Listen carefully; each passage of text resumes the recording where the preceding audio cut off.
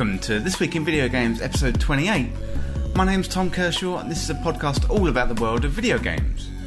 So this week I've been playing Unavowed and spoke to the creator Dave Gilbert from Wadget Eye Games. In the news this week, Evo breaks a viewer record, Galarian Pokemon details are revealed and Solos is coming to Apex Legends for a limited time. It's a jam-packed show, so let's get to it.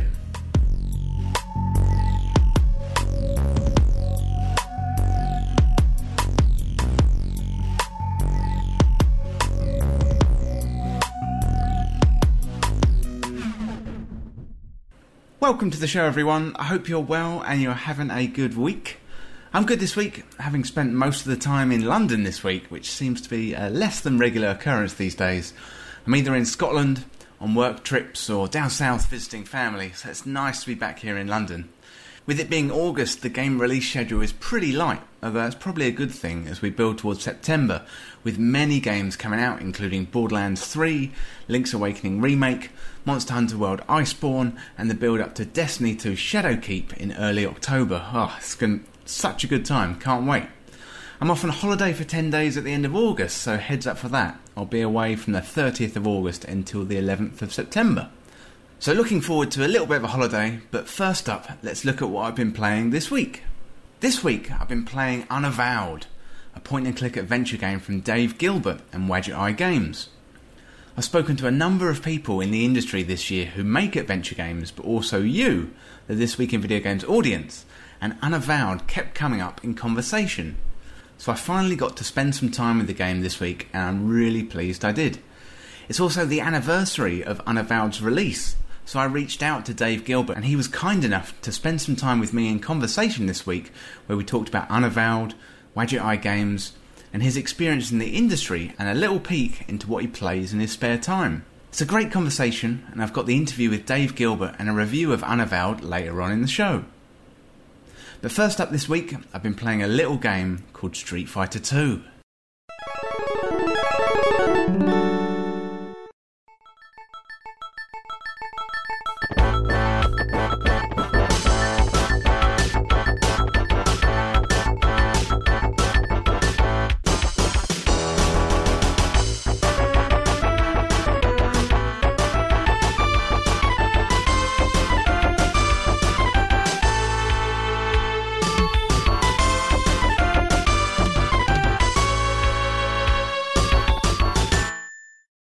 So this week, I rekindled my love for fighting games with an old friend Rob, who's visiting from Germany.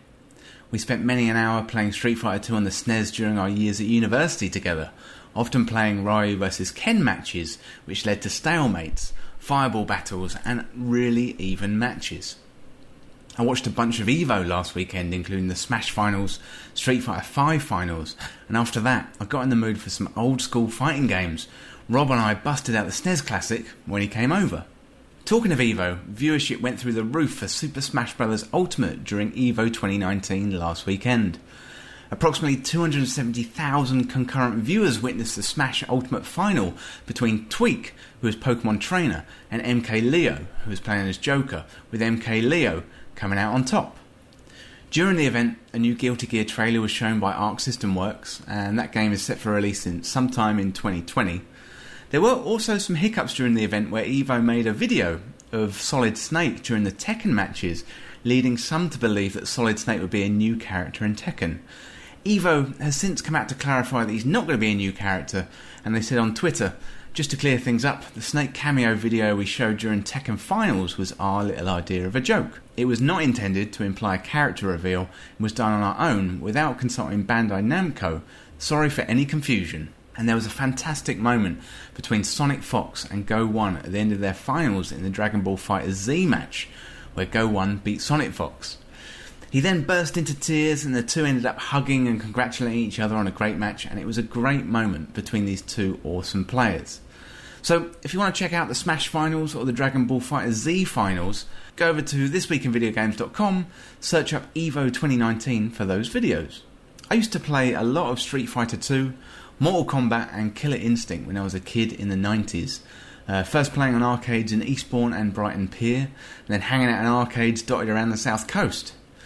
This was before a time where home consoles were powerful enough to recreate the graphics that were found on arcade machines. And I used to play Street Fighter 2 a fair amount and competed in tournaments in Eastbourne in an underground arcade venue called Hackers Alley, which I'm sure is long gone these days. We'd have rows of SNESes hooked up to about 20 TVs all in a line, and I remember getting through the first rounds with Chung-Li in a tournament when I was there. Really, really good times. So my old friend Rob came over this week and we had about 20 matches with various characters, and it ended up to be about 13-8 to me in the end. So we're still pretty evenly matched after all this time, and without us having played Street Fighter 2 for about 10 years. Rob managed to pull off an amazing finish with Zangief of all characters by hitting me with a jumping 360 spinning pile driver, which was probably the highlight of the session. It did highlight to me how good it is to sit on a couch with your buddy and play video games. These days much of it's done online, which I've got nothing against at all, and shout out to my clan mates in Destiny 2, the Helpful Guardians. However, it was great to see Rob and sit there on the couch like no time had passed and get back into some Street Fighter 2. So really, really good times, and a big shout out to Rob, who's also the artist for This Week in Video Games. So Rob is the main graphic designer behind This Week in Video Games, so massive shout out to Rob and big thanks for all the work he's done.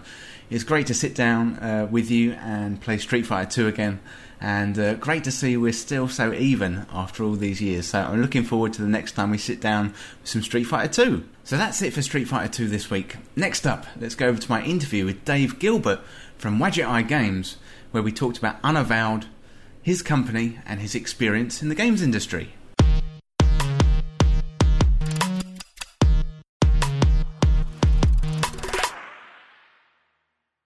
Welcome back to This Week in Video Games, and I am here with Dave Gilbert from Wadget Eye Games, and we're here to talk about Unavowed, amongst other things. So welcome, Dave. Thank you for having me.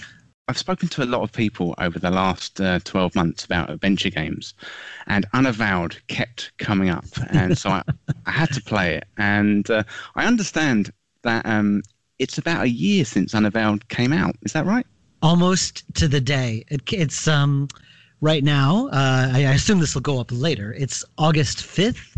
It came out August 8th last year, so almost exactly 1 year ago. Oh, fantastic. Well, happy anniversary. Right on. A year ago, if you had spoken to me exactly 1 year ago, I would have been feeling a lot more stressed out. So could you tell our listeners a little bit more about Unavowed? Sure. The elevator pitch is that it starts with your exorcism. You've been possessed by a demon for a year, and while you were possessed, you did all sorts of naughty things, really horrible things, actually. And the main goal of the game is that you have to you join this supernatural investigatory, I guess that's the word, a supernatural investigation group called the Unavowed, and the goal is to try to find out what your demon did while you were possessed and fix it. So what was your inspiration behind Unavowed? Many, many, many things. There's two inspirations. One is like the gameplay aspect of it, and another is the story aspect of it. The gameplay, I was always very inspired and loved the mid-era BioWare, I guess you could call it, like from the first Knights of the Old Republic to, I guess, the first Mass Effect, like before EA took over. The whole definitely had a kind of a formula where you created your character and you'd go out on missions, and you can choose which companion characters to go out with you, and depending on who you chose, there were subtle changes in how things went. They'd react to things in different ways. They would change your tactics in combat, but what I decided to do instead was have them change tactics, or rather change how you'd solve various puzzles through the game. So I've always liked that kind of mechanic, and I always wanted to make a game like that, and I finally did that with Unavowed. And in terms of story, I've always been into urban fantasy. I was always really inspired by the Dresden Files. I'm a huge fan of that. Stuff like Hellblazer, World of Darkness, Buffy, most recently The Magician, stuff like that. I adore urban fantasy, so I've always wanted to make a urban fantasy game, and I finally did. I was wondering, when you start a project like the Unavowed, do you have a set of design principles in mind, or do you kind of see where it goes throughout development? Bit of column A, bit of column B. I always have a vague idea of what I want, and it always changes. I'm always second guessing myself constantly. And so I'm always reevaluating what I'm doing and thinking about it and really making sure it's something I really, really like and I'm happy with before I move on. So, but the longer something stays in your head, the more you get sick of it. So that's where the danger kind of is that I come up with a great idea, but if it sits in my head for long enough, I'll begin to hate it and think it sucks. So the trick is to kind of work around those neuroses and get something out before my brain can tell me it's awful.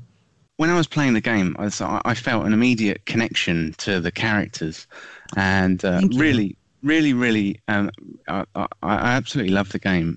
How do you go about eliciting an emotive reaction from your audience and find that connection?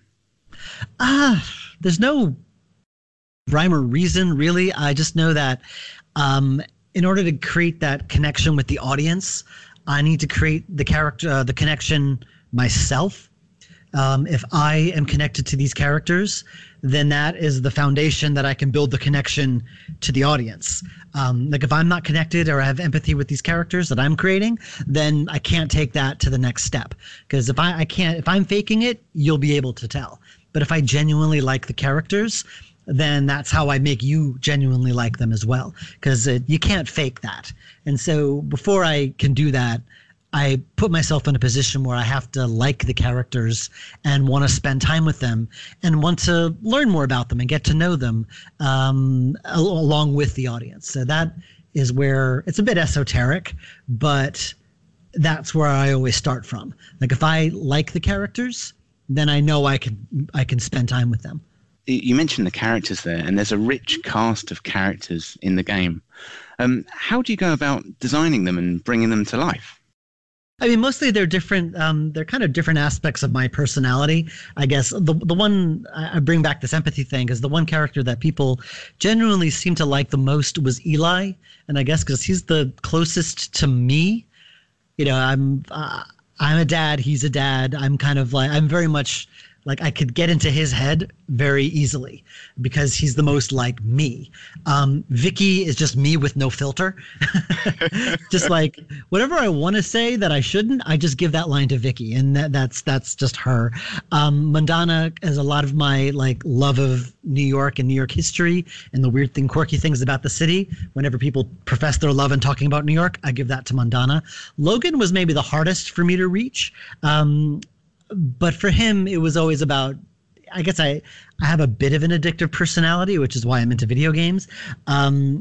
So there's a bit of that in there. I'd say of the four, I connected with Logan the least. And he's the one that people often say is the least developed. And I do kind of agree. He got, of all the four, he was probably the least developed. But I did have a lot of fun with him, especially his interactions with KK. I guess what I try to do is that I try to find different aspects of my own personality or thoughts or whatever that I want to give a voice to, and that I create a character around that. And with the range of characters, and I guess specifically the number of characters you've got in your party, what kind of design challenges did that pose you? Honestly, the challenge was more the extra time that it took. The thing about Unavowed is that it doesn't do anything that I hadn't already done. It's just there was a lot more of it. I knew I could design, a mission. The thing that Unavowed did that I hadn't done before was that I had to design 5 missions, depending on, there were 5 unique party combinations, and I wanted each of them to be unique and interesting. So I had to do everything I had to do 5 times. And that was the challenge, just the extra time that it took to just get everything done. All the extra testing, all the extra asset creation, that kind of stuff. So the challenge was, there was nothing I hadn't already done before. It just took more time and, more money and more asset creation, that kind of stuff. So from a pure design level, I could do it all. It was just a lot more of it. And when you start the game, you offer the player the opportunity to pick their name and their backstory. What's the benefits to you as a designer for that kind of blank slate character? Well, a number of things. Mainly that I knew that the main character was going to be unvoiced, and when I made that decision, it enabled me to add a lot of extra things. I was able to have a lot of that character customization that I couldn't have with a voiced character, because that meant I would have. I mean, the main character by itself would easily be would have tripled the voice acting budget just for one of the genders. Adding the second gender on top of that level of complexity would have just gone that much farther. But removing the voice acting from the main character enabled me to create all of that extra stuff. And if you're going to have a blank slate character, the best thing you can do is to just lean into that as much as possible. So I wanted to have the two genders. I wanted to have the origin stories, and I wanted to have I wanted you to be able to play however you wanted to play it, and have the character be a blank slate that you could superimpose yourself on. And the challenge of that was that all of the characters surrounding you had to kind of pick up the slack in terms of having strong characters to pal around with, because your character was very blank, very deliberately. I had to make sure that the characters you palled around with were interesting enough to make that to kind of make up for it. And with the backstories, you've got the choice of being an actor or a cop or a bartender. Does that introduce a bit more complexity to the game as well? Yeah, very much so. I had to keep track of all that stuff, and it kind of came up in various superficial ways. But my favorite part of this was kind of lifted directly from a game called Dragon Age Origins. I don't know if you've played that one, but it enabled you to do the origin thing, which is why I assume it was called Dragon Age Origins. And there were a whole bunch of them. And both me and my wife played the game at the same time, and we both took different origins. And what was amazing is that we'd go through the game, and she would find a character from my origin that didn't recognize her character, and vice versa. And it was very rewarding to go through this game and see, oh wow, this happened because I made this choice at the beginning of the game. And that was incredibly rewarding. And I wanted to do that a lot with the origin stories, how there were certain things that happened throughout the game that would only have happened if you chose that one origin story. And I found a lot of people found that very rewarding, especially when they played a second time and they saw just how deep the rabbit hole went. And I was very happy that I pulled that off. So I chose the actor for my first playthrough. I'm looking forward to going back, and maybe next time.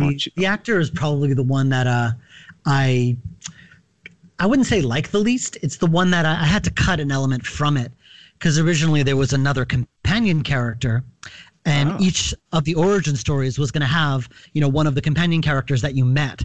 If you were a bartender, you would have met Logan. If you were a cop, you would have met Vicky. And the actor origin, originally Calliope, the Muse, she was going to be a companion character. So that would have been the benefit of choosing actor. But since I decided that the game was getting too complex and I had to cut one of the companion characters, the actor was probably maybe slightly less satisfying than the others, which, sorry about that. You tantalized me. It makes me want to go back even more. Awesome. So I understand as well. You kind of tested early on. You made the prologue and then had a round of testing. What were the benefits of that testing to you? And did you make any adjustments after that? Some, yeah. The benefit was, of course, I was able to get eyes on it very early, because it was it was a new kind of game in several ways. Like the unvoiced protagonist was a big thing that was very different. I wanted to make sure that people enjoyed it, that they thought it was fun, that they, liked the characters. The character of Mundana was a lot nastier in the first few drafts. She was a lot meaner, and the testers at the early stages remarked on that. They're like, I don't like her. She's mean. And I lightened her up a lot. I made her a lot less taciturn. And so I was able to kind of workshop the character that way. Stuff like that. And also I was able to determine what worked and what didn't. There was a bit more, in the first mission had a bit more to it that ended up being very superfluous and no one liked it. So I got rid of it and that kind of stuff. So testing early enables you to like get to those points a lot quicker. Learning when something sucks at the beginning is a lot better than learning it sucks at the end. And we mentioned before, so we're nearly a year to the day since Unavowed came out. How do you reflect on the game's first year? No one's more surprised than me at how well it did. I am so happy. I mean, it is our runaway bestseller. It's done incredibly well. It's still being talked about. It was nominated for an IGF, which had never happened before. That was really, really cool. It still sells really well a year later. And people still are doing fan art. Some people do cosplay of the characters once in a while, which I find amazing. I couldn't really ask for more. I am very happy with its reception. I'm glad people like it. It's hard to know how to follow that up. So it's been great. It's been great. I'm very happy. I'm very happy with how it's turned out. Well, it's an absolutely fantastic game, and like I said, I've been speaking to a lot of people, be players of adventure games or creators of adventure games over the last 6 to 9 months, and they all recommended me play Unavowed. And I'm glad. Word of mouth is the best way that an indie like me, especially an indie, niche. Who works in such a small niche. It's the only way like we stay in business is through word of mouth like that. So I'm very grateful. So for those who don't know, how can players get hold of Unavowed? Well, you can get it on Steam. You can get it on our website, wadgetigames.com. That's Wadget with a J. It's on GOG, and it's also now on the Xbox Pass for Windows. It just went up there. Oh, that's awesome. Well, I definitely recommend it. So if you haven't played Unavowed, drop what you're doing right now. Go out there and get it. Awesome. Thank you. So I want to shift slightly from Unavowed to Wadget Eye Games. Sure. And I was wondering if you could tell us a bit more about your process for coming up with games. Beats the hell out of me. Honestly, like people ask, so do you have like a software to keep track of things, or what do you use for note taking? And I'm like, Notepad? I don't know. Honestly, no one's more surprised than me that I've stayed in business this long, because I have no idea what I'm doing, and I never have. I know I sound so professional. It's just banging my head against a wall until something happens. I just take notes. I just write things down. And eventually something coalesces, and I think, yeah, I can work with this. And I just sort of workshop it and fiddle with it, noodle around with my head. I let it sit there. And if I still like it at the end of the day, then I move forward until I get to the point where I'm pretty much committed. That's sort of the trick, is like I have to, since games take so long to make, I have to be very sure that it's something that I can stick with for a long period of time. If it's an idea that I can't really get behind, or I'm not happy with, and I'm sort of stuck and committed to it for several years, I'm going to be miserable. So above all, I want to make sure it's something that I'm very happy with and something that I'm excited to be working on. You mentioned there it takes quite some time to make games. Could you tell us a little bit more about the different phases of designing a game like Unavowed? I was thinking, for example, the separation between writing, art, and development. Well, fortunately, I have an artist who takes care of all that for me, and we work very close together. Often, sometimes his designs inspire something. I think Eli's fire reading actually came from a quick animation he did, kind of just for fun. I wanted an idle animation for Eli, and I thought, maybe he's like juggling fireballs or something. And Ben decided, no, that's too clownish. let's do this. And he had him like levitating this fiery ball. And then I saw that. I'm like, that's interesting. What exactly is he doing? And I came up with the idea of fire reading from that. And it was this wonderful synergy of back and forth. Often a lot of that works in tandem. And of course, the writing and design often go hand in hand. I often write the dialogue to try to get a feel for the scene and try to work out how, will this work? How will the dialogue in this section work, or what have you? Often they go in tandem. I try to make sure the narrative in the story is the key thing. So I want the narrative and the design to kind of feed into each other. There's always a high level aspect and a low level. There's always okay, the high level is the feeling that I want you to get from it. Here's what I want to achieve. Here's what I want you to feel and think after you play it. And all the low level stuff is, okay, how do I get you there? And those are the individual mechanics and actions and things like that. So the high level stuff is the low level stuff is easy to change. The high level stuff is not. So I'll spend a lot of time trying to think of the high level stuff. What do I want you to get? What do I want you to come away with after you've played a section or a chapter or an entire game or an entire series? I try to think about that stuff. And then once I nail that, I can work on all the low level stuff to get you there. And it's often that high level stuff that's the bottleneck most of the time, is thinking of the big picture of what it is that I want to achieve in the first place. And often that's the bottleneck. Once I break through that, the rest of it just kind of happens. It's some magic thing that happens, but it's determining that high level stuff that's always the sticking point for me. It's always where I'm stuck. It's always where I'm most frustrated. It's always when, I'm the worst person to live with, that kind of stuff. So, hopefully that answers your question. What would you say are the benefits of being an independent company in the video games space? Well, I guess that I can take that time and approach things the way I want to approach them without anyone telling me what to do. I guess maybe if I did have that oversight, maybe that would push me to get this stuff done a little faster. But I don't. If you ask any of my previous bosses for any other job I had, they'll all probably tell you I never liked being told what to do, and so this job suits me well because I can make my own choices and I can really make what I want to make.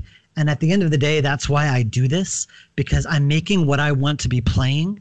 I'm making the kind of games that I want to see out there, and no one can tell me that I can't. Except, if people don't buy the games, then that'll be my answer. But the main benefit of being indie is that,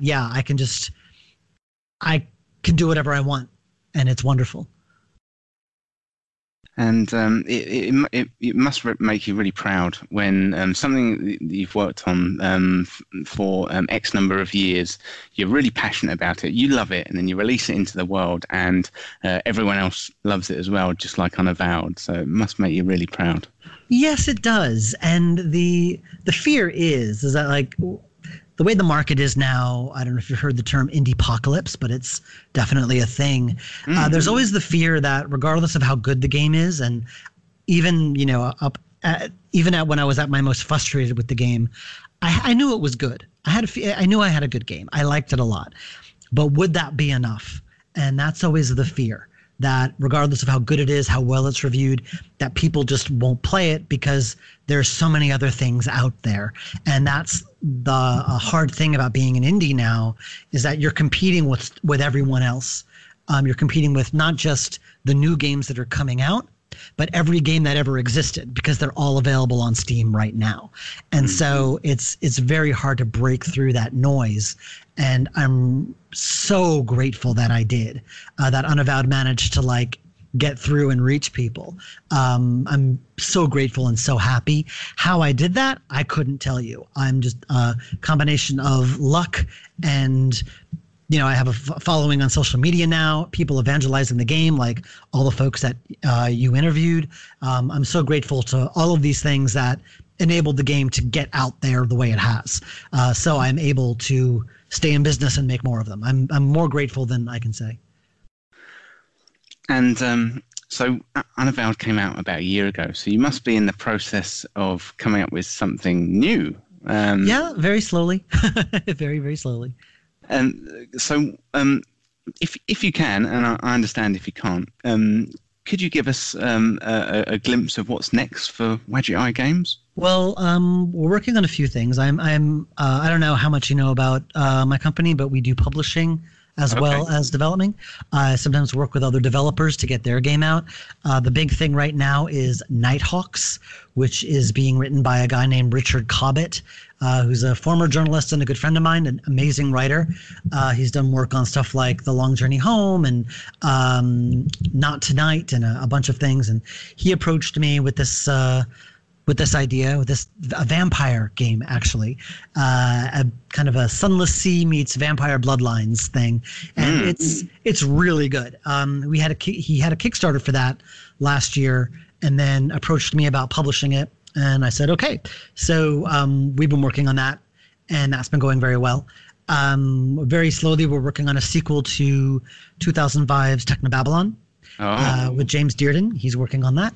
And I personally am working on something that I haven't entirely nailed down yet. So I don't feel comfortable saying anything about it right now.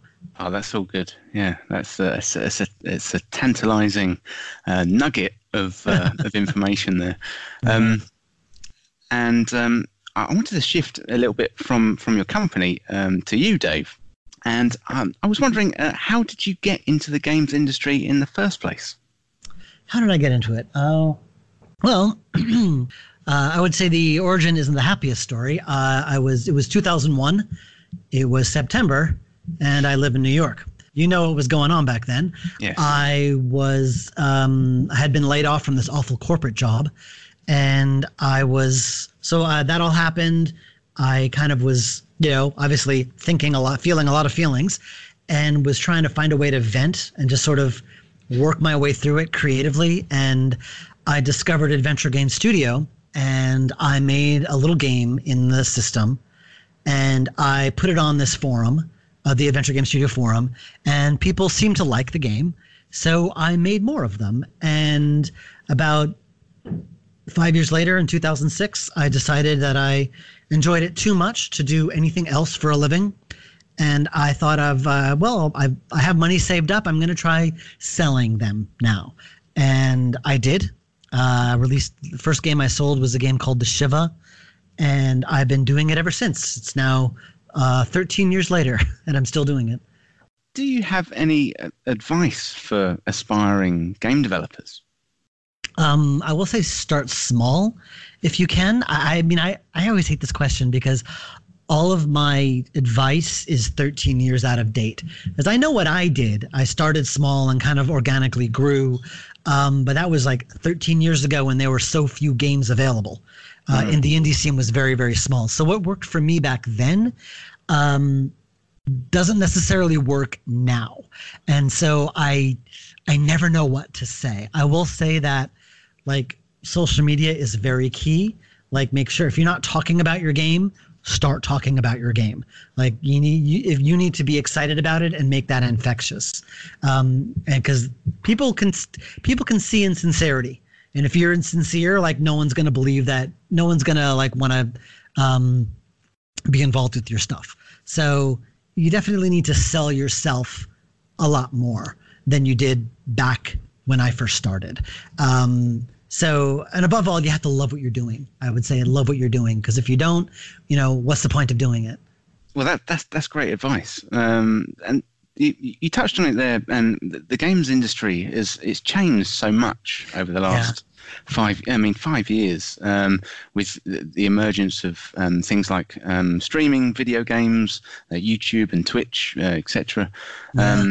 What has the biggest change been that you've seen that's kind of improved your life as a game developer?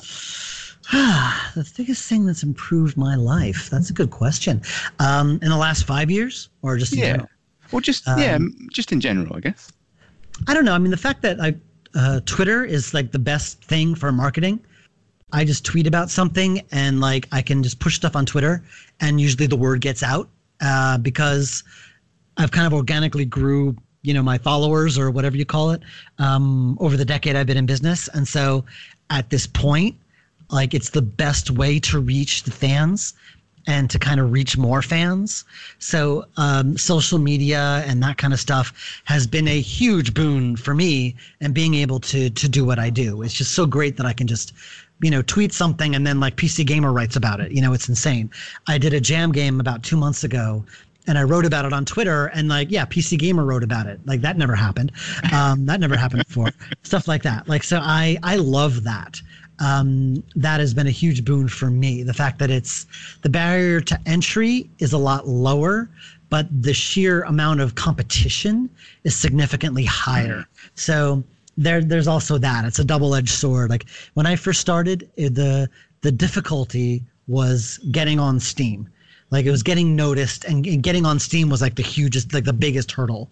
Once you were on Steam, like before, like 2013 or so, if you got on Steam, that was like, you were set, because you were on that front page of Steam for like several weeks and you were set. Now it's easy to get on Steam, but the hardship now is to get noticed on Steam. So, like, same coin, different side, I guess. So with every leap forward in terms of like lowering the barrier to entry, there's always a step backward, because the easier it becomes, the more people are doing it. So now, like, the fact that I'm fiddling with Unity now, and I was able to make a 3D game in Unity for the Jam in 2 weeks is amazing. But that also means that anyone else could do it too, and so I'm competing with them. Is there anything out there at the moment, be it another video game or something else in entertainment, that inspires you? I mean, there's various authors that I like, and just the way they craft stories has always been a huge inspiration. Someone like Lawrence Block or Jim Butcher or Terry Pratchett. I kind of adore the way they approach characters and stories, and just the way they structure things. It's hard to say. I've been kind of very... there's a number of narrative games I played over the last year. I kind of got into a bunch of these narrative-based games like Oxenfree and Gone Home and Firewatch, and I've been playing them, and what's sort of fascinating about them is how they take all the rules that I've written for myself and they set them on fire. Like, they just break all of the rules that I've made for what makes a game good, and the games are still incredibly engaging. And seeing how they break all those rules has been kind of amazing. And so that's been kind of fascinating for me, and seeing how I kind of can work that into my own work, and seeing what I can create from that. Do you have much time to play games these days? I try to. A few hours maybe at night if I'm feeling up to it after we put the kid to bed. I still go through games. I just go through them a lot slower than I used to. I'm currently playing Subnautica, and I'm digging that one. It's what I love about it is that it's a kind of open world-ish crafting survival game, but it's handcrafted. Like, there is nothing procedurally generated about it, which I really like, because when I find something, it feels like an experience that was created for me, and I enjoy that a lot. Have you come across the Outer Wilds at all? I hear it's really good, but I have not. Haven't gotten around to it yet. I hear it's very, very hard to get into, but once it clicks, it's amazing. Yeah, it's something that that kind of came out of nowhere for me. I heard about it, and it really got its kind of hooks into me. So if you get any time over the next few months, I recommend that one. Sure, yeah, that's definitely on the list. Well, Dave, thank you so much for taking the time to talk to me today about Unavowed, your company, and about yourself and your experience. I really appreciate that you taking the time to talk to us on This Week in Video Games. Oh, thank you so much. Thank you for talking to me.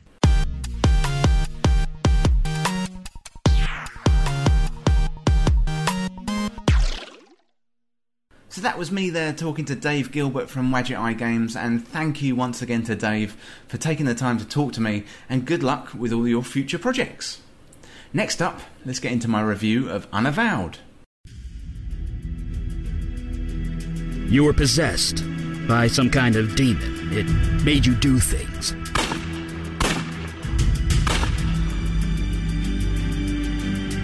1 year has passed since your possession. You are wanted by the police for many violent crimes. But we can help. We can give you a new identity, a new life, a new purpose. Welcome to the Unavowed, my friend. Trust me, your life will never be the same.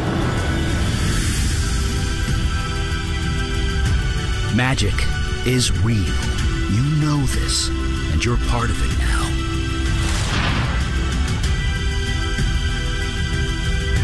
You were clearly meant for this life.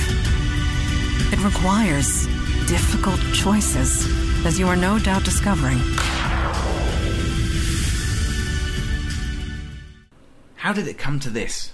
Standing out in the rain, being exercised by two strangers, a strange woman holding a sword and a man with fire coming out of his fingertips. Unavowed has an attention-grabbing start to a wonderful adventure game. Unavowed starts with you on the roof, the rain pounding down as Mendana and Eli are trying to help you with their supernatural abilities. As a player, you get to pick your character name and whether you're male or female. As well as getting to choose who you are, you get to choose a backstory, whether you're a cop, a bartender, or an actor. This gives you a sense of ownership over the character and allows you to immerse yourself into the lead role. With the help of your friends, once you're rid of your inner demon, you join a secret society of supernatural detectives called the Unavowed. They protect New York, searching for clues and solving mysteries, and have been doing so for thousands of years. You've been possessed for a year, and the Unavowed has been on your trail for some time. You've now escaped the evil clutch of the demon. It's time to find out what he's been up to all this time, and trying to discover the motivation. The Unavowed is made up of Eli Beckett, a former accountant who became a fire mage, and Mendana, half Jinn, half human daughter of Kalash, the leader of the Unavowed. Together you search and try and find the source of the supernatural occurrences that have been increasing over the last 12 months. Kalash is concerned that these occurrences are becoming more common and New York is under threat, so he sends you out on a recruitment drive to find more members of the team. Over the first few missions you meet Vicky, a local cop who's been ostracised by her community, who claim Vicky's gone mad, and Logan, a recovering alcoholic and someone who can speak to ghosts. Logan also has a spirit guide named KK. As you help them out, they decide to join the Unavowed and help you out on your missions. The mechanics in Unavowed are similar to that of other adventure games. You speak to a rich cast of characters, find clues, collect items, and solve a series of puzzles that open up the narrative in front of you. What sets the Unavowed apart from other games is the structure, the silent protagonist and the team-based mechanics. Each chapter of the game is focused around a part of New York City, from Brooklyn, Chinatown, Staten Island and Wall Street. You'll wake up, walk around your home base and learn more about your crew, their history, what motivates them, which all feeds into the rich tapestry the game builds around you. Once you've had your team meeting and you've learnt your new objective, you pop onto the subway and select your party members for the next mission. Mixing and matching abilities are useful as different skills come into play. Logan's useful because he and KK can interact with ghosts, whereas Eli can fire read, an ability to read anything that's been burnt in the past. Vicky's got her cop connections, and Mendana, well, she's got a sword, which is more useful than you might imagine, being able to open things as well as being used to threaten people along the way. Dave Gilbert from Wedget Eye Games take inspiration from mid-era BioWare games, with this mixing and matching structure allowing the player to take on different party members and solve puzzles in a number of ways. I can only imagine the complexities this must have introduced to creating the game, but what he has constructed is a wonderful, cohesive experience which doesn't feel forced or knitted together. It's a brilliant narrative with a wide range of cast members who you feel invested in and root for. The structure of the game is one of solving mysteries. You're trying to figure out how and why you were possessed by a demon and what happened in that last year since that terrible event. In my playthrough, I chose the actor backstory, and the game starts with me outside the theatre as a local play has fallen through. The director's gone off the rails, upsetting the other actors in the play, and won't come out of his dark, dank office. On closer inspection, he's under a spell and can only be brought out of his trance by stopping his manic typing at the keyboard. Flicking on the light, you reveal his muse, Calliope, sitting there inspiring him. He offers you a mysterious book, and from the pages jumps a demon right into your soul and takes over. You murder the director and actor friend and set off on a year of rampage. As you travel around New York, speaking to other characters and solving the mysteries of the past, you uncover details of your backstory as well as the other supernatural characters. You've clearly been busy in this past year. There's the Merman General, the Dragon, and the sad story of a drug addict who burnt down a children's home whilst casting a spell. It's a clever story, woven together with such care and vivid imagination. The most important thing, it's a fantastic gaming experience. The puzzles in the game are clever, which take a keen eye to figure out. There's a puzzle later in the game involving a police station and KK, which will surprise you and make you smile for sure. I don't want to spoil any details, but the puzzles are satisfying and they'll keep you guessing without blocking your progress. Lean on your crew to give you hints if you get stuck, and I was left with an immense sense of satisfaction when playing through and ultimately figuring out the way forward in The Unavowed. The art style in the game is beautiful, with Ben Chandler creating a version of New York that's perfect for the game. The rain beats down more often than not, and he captures the atmosphere and the scale of the city. Its wonderfully painted cityscapes mixed in with the supernatural elements make this a feast for the eyes. Unavowed is a great point-and-click adventure game with unique elements that bring a fresh feel to the genre whilst being familiar at the same time. Wadjet Eye Games have done a wonderful job with the writing, the world building and the pacing in the game, which always leaves you wanting more each time you play. So the game was released by Wadjet Eye Games, it's available on PC, and it was originally released on the 8th of August 2018, and I gave the game a final score of 87 out of 100. So what did you think of Unavowed? Let me know on podcast@thisweekinvideogames.com or tweet me at TWIVGpodcast on Twitter. I also posted my entire playthrough on YouTube, so if you want to check out the game, head on over there, I'll post the link in the show notes. As I mentioned during my chat with Dave Gilbert, I definitely recommend picking up this game for yourself.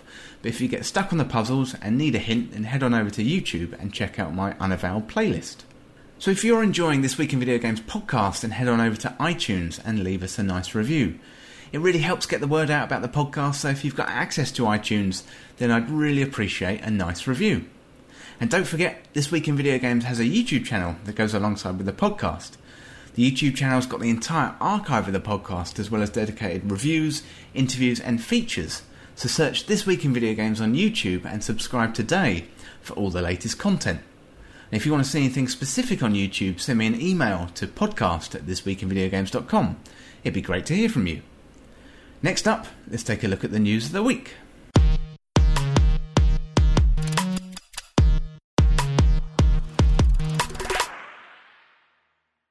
So first up in the news this week, Galarian Pokemon have been revealed for Pokemon Sword and Shield.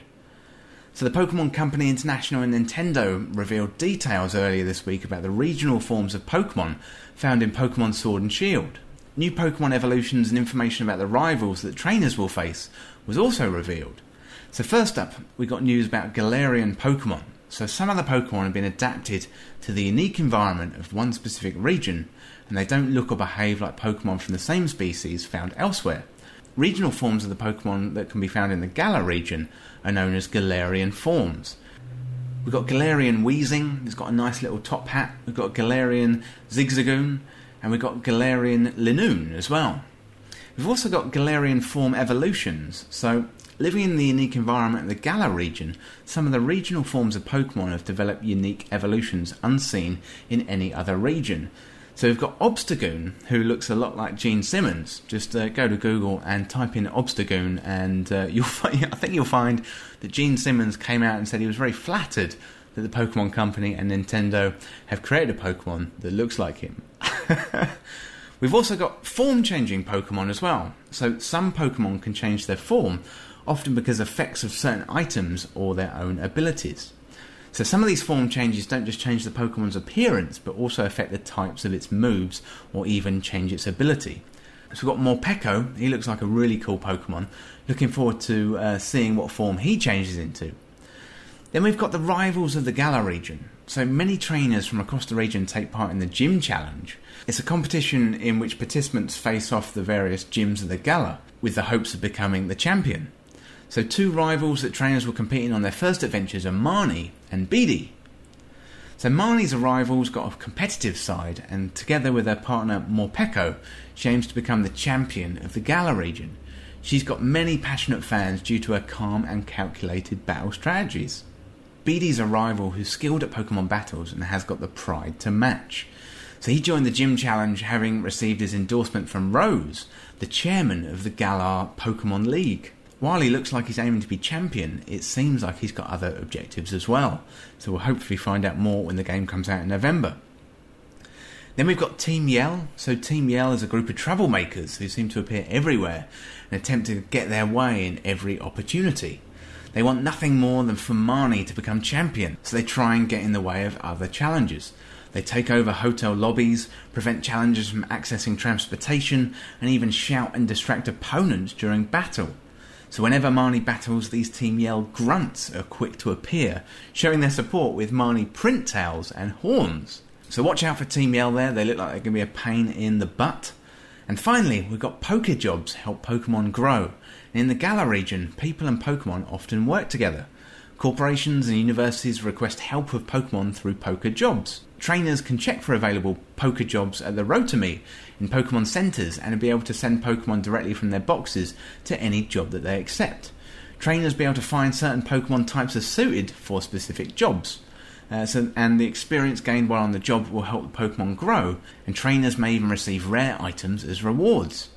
A lot of news there about Pokemon with the Galarian forms, Team Yell and Pokejobs as well, so lots to look forward to with Pokemon coming out this November. Next up, Ninja reaches 500,000 subs on Mixer. Ninja moved from Twitch to Mixer last week and has since reached 500,000 subscribers on his new platform. So Ninja kicked off his first stream on Mixer from Lollapalooza and has instantly become the biggest streamer on the Microsoft-owned platform. Ninja's move to Mixer is big news in the world of streaming, and it's the first multi-million-dollar exclusivity deal in the streaming space, possibly opening up opportunities for more streamers to do the same. It's good business for Mixer, as Ninja will bring in new audiences as well as new opportunities, such as Ninja-themed Xboxes, and there's also the Halo opportunity as well. Ninja made his name years back with Halo before he made it big in Fortnite, and there'll be likely a big tie-in with the new Halo Infinite coming out next year. With the new consoles coming, there's no doubt Ninja will play a central figure in the promotion of the new Xbox consoles coming later in 2020. So Mixer is much smaller than Twitch. However, if Microsoft continue to flex their financial muscles, then maybe more streamers will be tempted over to the platform. In a world where streamers' earnings fluctuate based on popularity, games and other factors, exclusivity contracts could be an attractive option for streamers looking for a bit of security. So good luck to Ninja, and congrats on 500,000 subscribers. So next up, we've got more Pokemon news with the Pokemon Centre opening up in London this October. So the Pokemon Company International has announced its pop-up Pokemon Centre in the Westfield Shopping Centre in Shepherd's Bush, London this October for the launch of Pokemon Sword and Shield. The pop-up's going to be available from October 18th until November 18th, 2019, and fans will be able to purchase a range of Pokemon products, including exclusive items not found anywhere else. The pop-up Pokemon Centre is paying tribute to the United Kingdom, which inspires the Galar region in the new Pokemon Sword and Shield. Pokemon Sword and Shield is set for worldwide release on November the 15th, 2019 on Nintendo Switch. Next up in the news, Apex Legends Solos mode is coming next week, and Respawn is adding a Solos mode to Apex Legends for a limited time starting next week in conjunction with a new event called the Iron Crown Collection. The event's going to run from the 13th until the 27th of August, and players will be able to play solo. There's been calls from fans in Apex Legends to introduce a Solos mode since the game was launched, and Respawn has resisted until now. We don't know if this is a test for a future update or if this is merely a limited time event and then that's it. However, it's good to see Respawn listening to feedback and testing out new ideas. The game is designed around a 3-player team, so it'll be interesting to see the audience reaction to this event.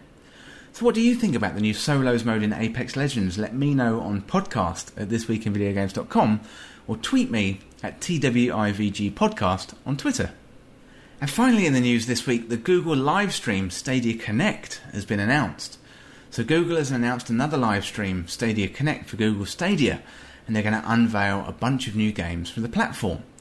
Stadia Connect's going to be on Monday the 19th of August 2019 at 6 PM BST and 10 AM PT. The event coincides with Gamescom 2019, and the stream apparently is going to be all about the games. Google's last announcement was before E3, and they discussed pricing and a few launch details. The upcoming stream will likely detail a launch date, launch games, and hopefully a tech demo.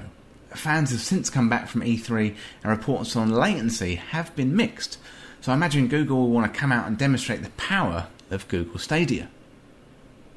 Well, that's it for the news this week. Next up, let's take a look at the charts.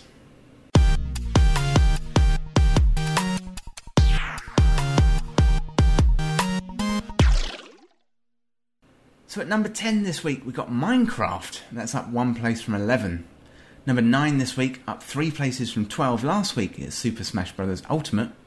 Then at 8 this week is Wolfenstein Youngblood, which is down 6 places from number 2. Number 7 this week, it's Mario Kart 8 Deluxe, which is up 1 place from 8. And number 6 this week, it's Grand Theft Auto 5, which is up 1 place from 7. New in this week at number 5, it's Madden NFL 20. And holding steady at number 4, it's Super Mario Maker 2. Holding steady at number 3, it's Crash Team Racing Nitro Fueled. And up 3 places from 5 to 2, it's FIFA 19. And holding there at number 1 again this week, it's Fire Emblem Three Houses. Congratulations to the Fire Emblem team for holding on to that number 1 spot in the charts. Well, that's it for the charts this week. Next up, let's take a look at what we've got coming up next week.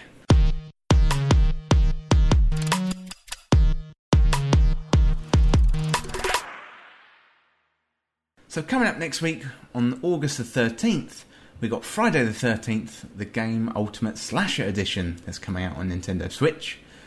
Then next week as well, we've got No Man's Sky Beyond that's coming out on PC, PS4 and Xbox One.